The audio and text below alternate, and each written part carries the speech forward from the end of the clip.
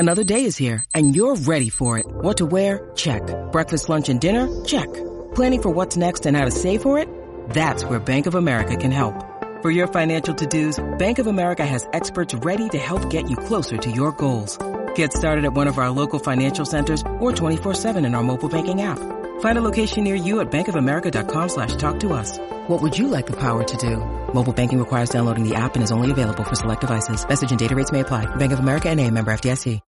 When you need mealtime inspiration, it's worth shopping Kroger, where you'll find over 30,000 mouth-watering choices that excite your inner foodie. And no matter what tasty choice you make, you'll enjoy our everyday low prices, plus extra ways to save, like digital coupons worth over $600 each week. You can also save up to $1 off per gallon at the pump with fuel points. More savings and more inspiring flavors make shopping Kroger worth it every time. Kroger, fresh for everyone. Fuel restrictions apply.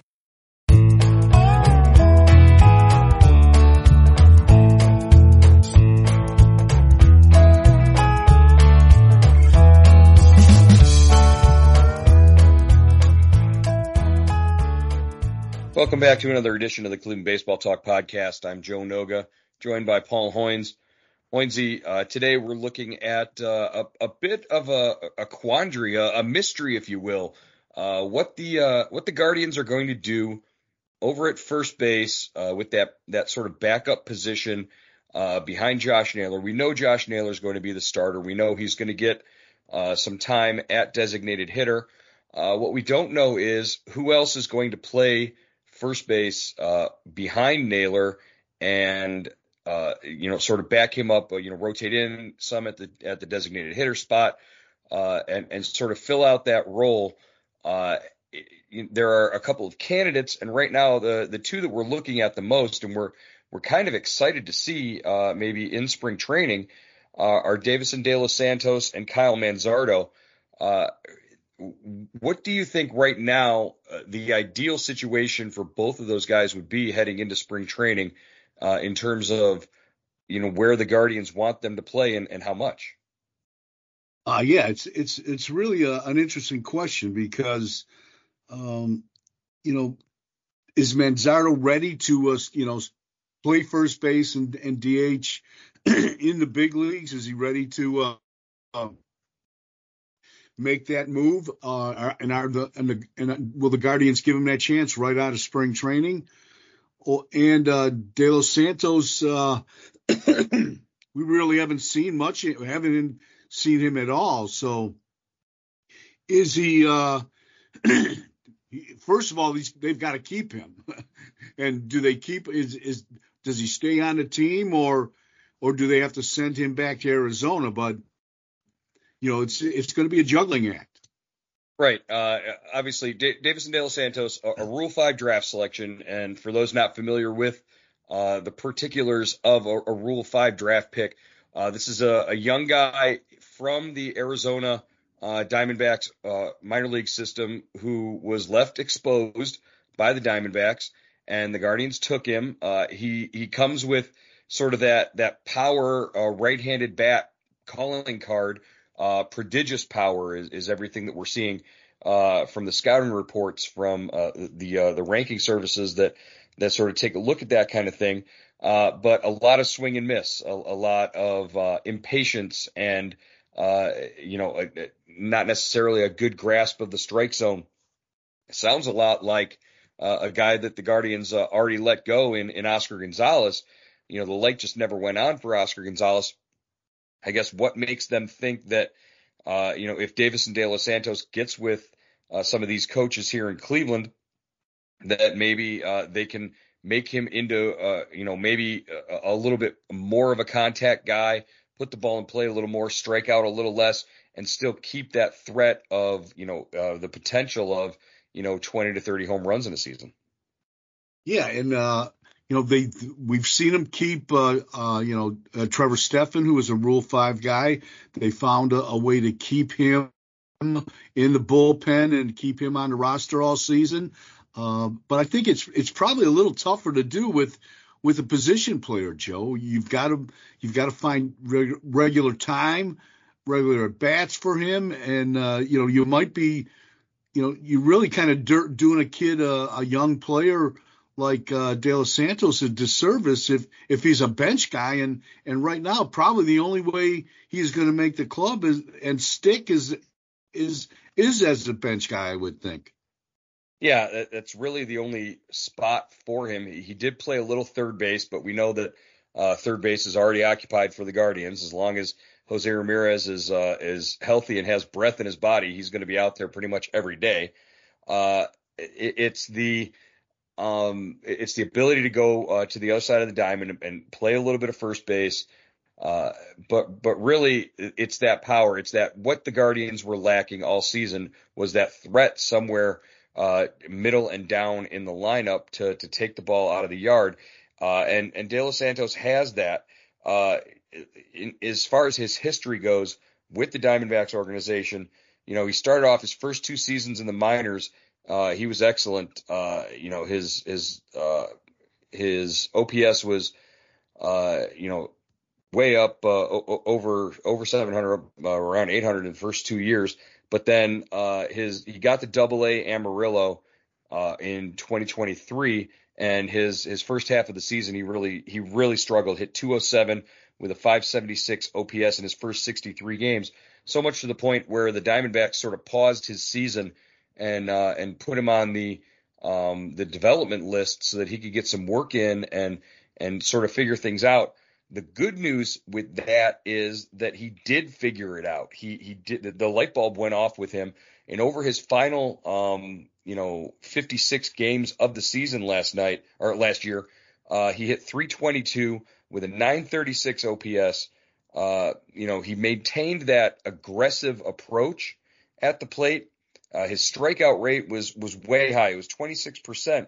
But, it's almost like that maturity sort of kicked in the second half of the season when he came back at Double-A. And now he's going to try and do something in spring training. He's going to try to make that jump from Double-A straight to, a role on that major league club.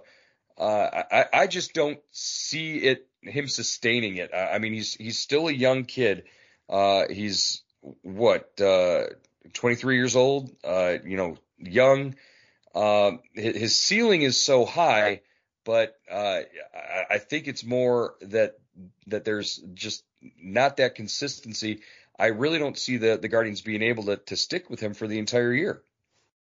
Yeah, I mean, there have been, instances where a team, selects a Rule 5 guy, really likes him, but, doesn't have a spot for him, and they are able to go to his original team and make a deal, some kind of trade, which would, allow them to keep the player and send him to the minors.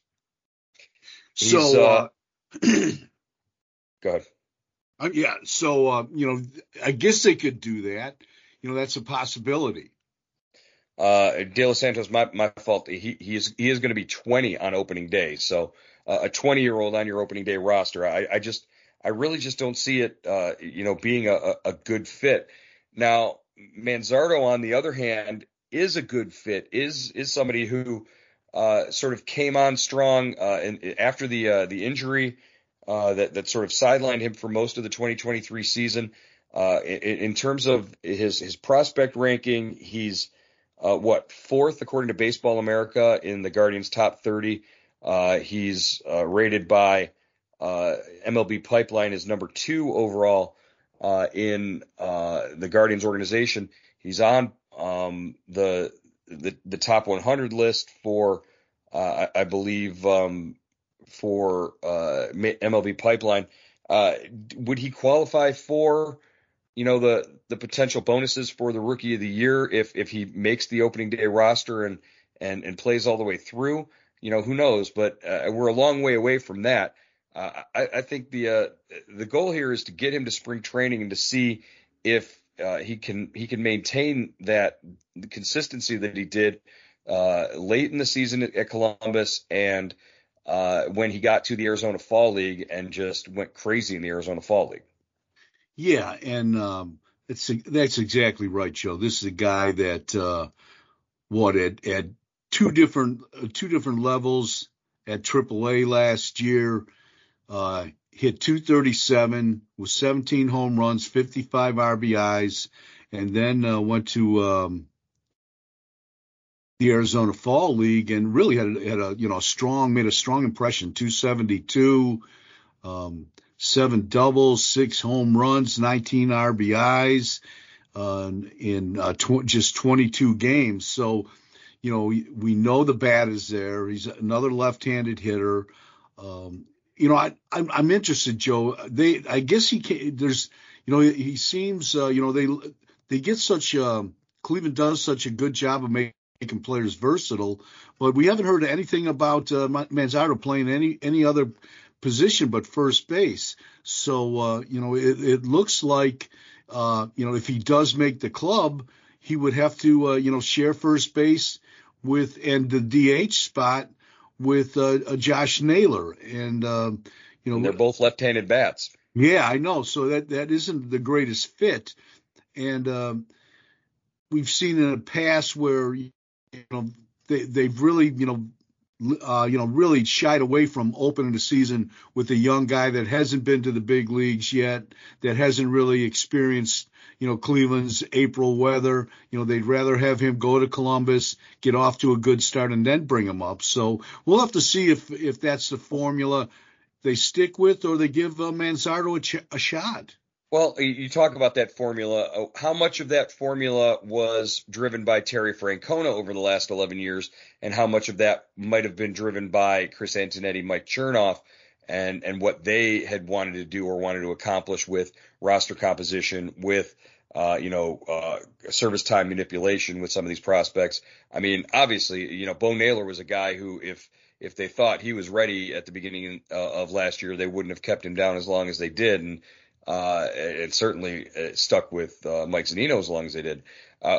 We don't expect to see that same sort of thing happen with Kyle Manzardo this year. Do we think that, if he goes down and opens the season in Columbus and he's lights out hitting the ball all over the place, and there's a need for him at the major league level, that they won't hesitate to call him up earlier than maybe buying an extra year of his service time?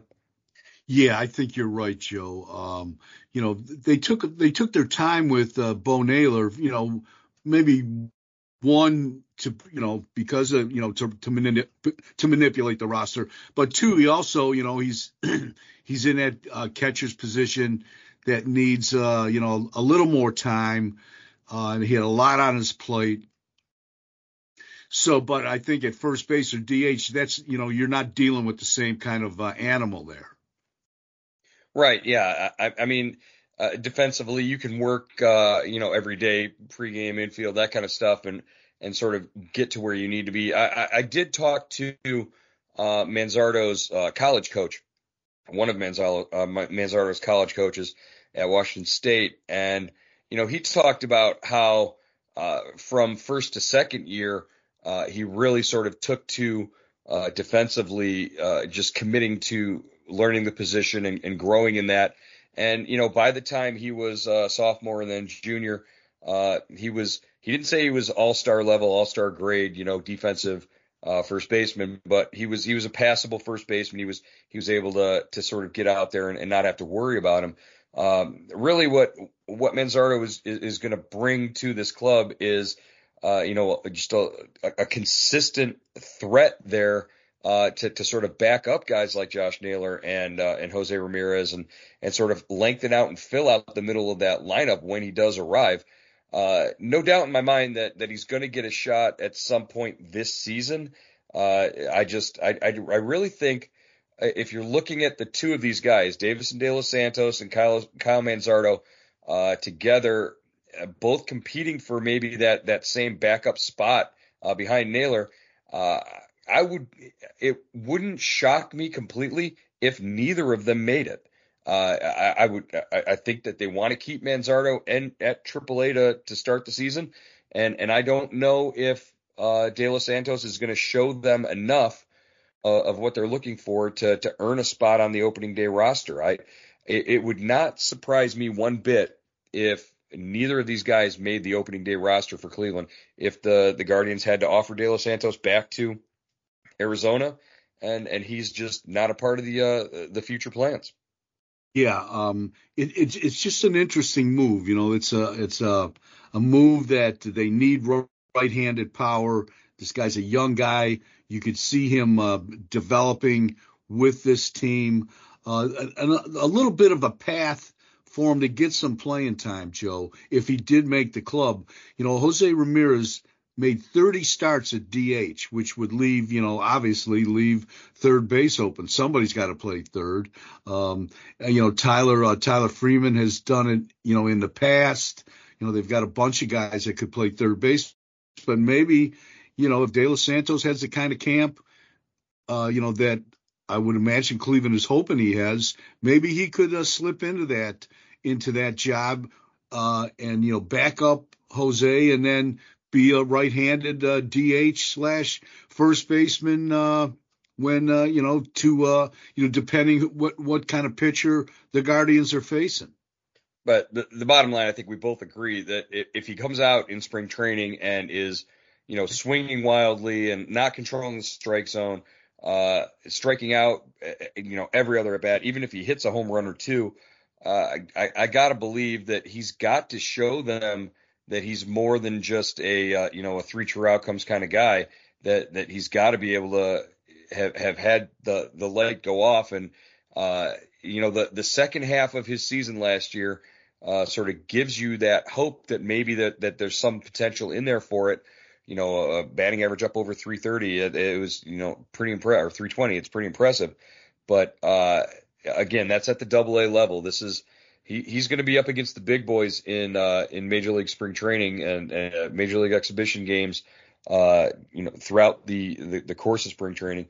So we'll see how long he sticks. If he becomes this is one of the big stories of camp is, can he do enough to make the opening day roster, and maybe make a tough decision on a guy like a Tyler Freeman. If that comes to pass, Tyler Freeman again, one of their more highly rated prospects over the last several years, and he's just now getting his footing underneath him as a major leaguer. You wonder if De Los Santos's ability to hit the ball out of the ballpark, puts him above Freeman in the pecking order. Yeah, and usually, teams that keep that Rule 5 guy are teams that aren't competitive. They're not contenders for the AL Central, or for the division title, for the postseason. They're more looking toward the future. This is like a future piece that they want to develop, that they want to keep, and you just don't know how serious Cleveland is about finding a spot for this guy and keeping him. When I look at the other people that have played first base last season for the Guardians, Joe Arias made 14 starts. Let's see, David Fry made 7, and those are the only two other guys that have played extensively there. Yeah, so they do have options on guys who we know who are going to be on the team who can go over and play first base in a pinch, right-handed bats as well. So, that also works against De Los Santos. It's the big question is, can he hit his way onto the club? Basically, that's it. And we just have to get them to Goodyear to find out how that's going to work out. Updates coming through via subtext. Hoinsey and me update our subtext subscribers daily about position battles from spring training, about signings and moves. You can join by logging on to cleveland.com/subtext, or by sending a text message to 216-208-4346. We'd love to have you join for $3.99 a month.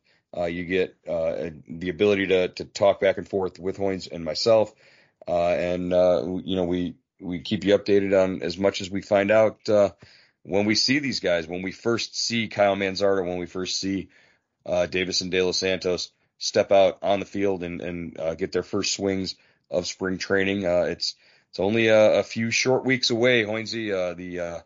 The weather's starting to trend that way, and the days are getting longer. Starting to look forward to it.